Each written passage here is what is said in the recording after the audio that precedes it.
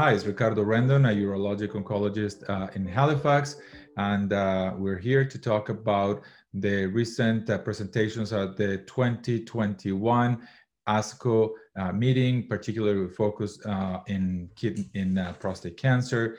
So we have with us as well Dr. Stephen Yip. He is a medical oncologist at the Tom Baker Cancer Center in Calgary. So, Stephen, there were several papers that were particularly interested, but one of them we had a lot of interest in wanting to hear the more recent results with longer follow-up and more patients, and it was the lutetium PSMA trial, the VISION trial. Can you walk us through the trial, please, how it was presented? Yeah, thanks very much for inviting me to speak on this, Dr. Rendon, and to the Bayer sponsors of this program. I'm happy to share the results on the VISION trial, which was a phase 3 clinical trial examining 177 lutetium PSMA 617 in patients with metastatic castration-resistant prostate cancer. And this was presented by Dr. Morris at ASCO 21. And so lutetium PSMA exploits the fact that advanced prostate cancer oftentimes will overexpress prostate-specific membrane antigen, a transmembranous protein. And by exploiting this, lutetium PSMA is a targeted radioligand therapy that delivers beta particle radiation to PSMA-expressing cancer cells and neighboring microenvironment. So this phase 3 clinical trial was conducted internationally as an open label trial. It looked at patients who have metastatic castration-resistant prostate cancer who were examined in eligibility if they did have prior treatment with both an androgen receptor targeted therapy as well as taxane-based chemotherapy.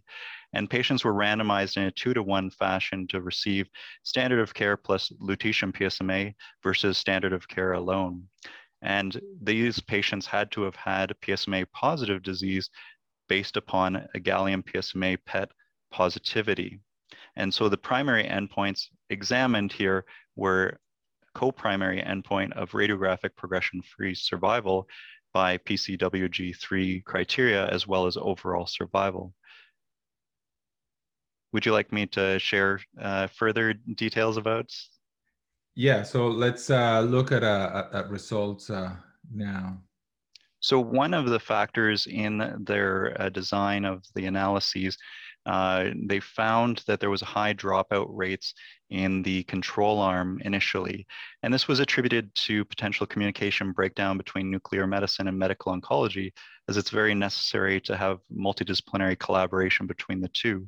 As well, there was availability of treatment internationally in Australia and Germany, where patients who were randomized to receive standard of care alone did want to go and get access to lutetium PSMA and other methods.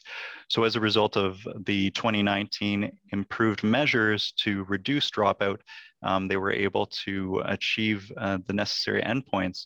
And the primary co-primary endpoints that were reported here at ASCO 21 were very significant, showing an overall survival advantage as well as a radiographic progression-free survival advantage.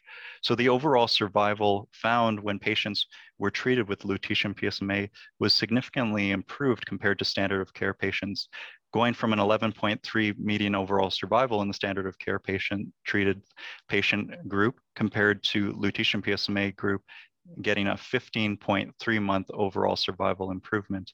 Similarly, a radiographic progression-free survival endpoint was achieved where patients with lutetium PSMA had more than a 5-month rPFS benefit when treated with lutetium PSMA. This was also found to improve PSA responses as well as RECIST soft tissue responses with a reasonable safety profile. Stephen, so we were really hopeful to see really good results, and we can clearly see that over 4 months is a great survival advantage in these heavily treated patients.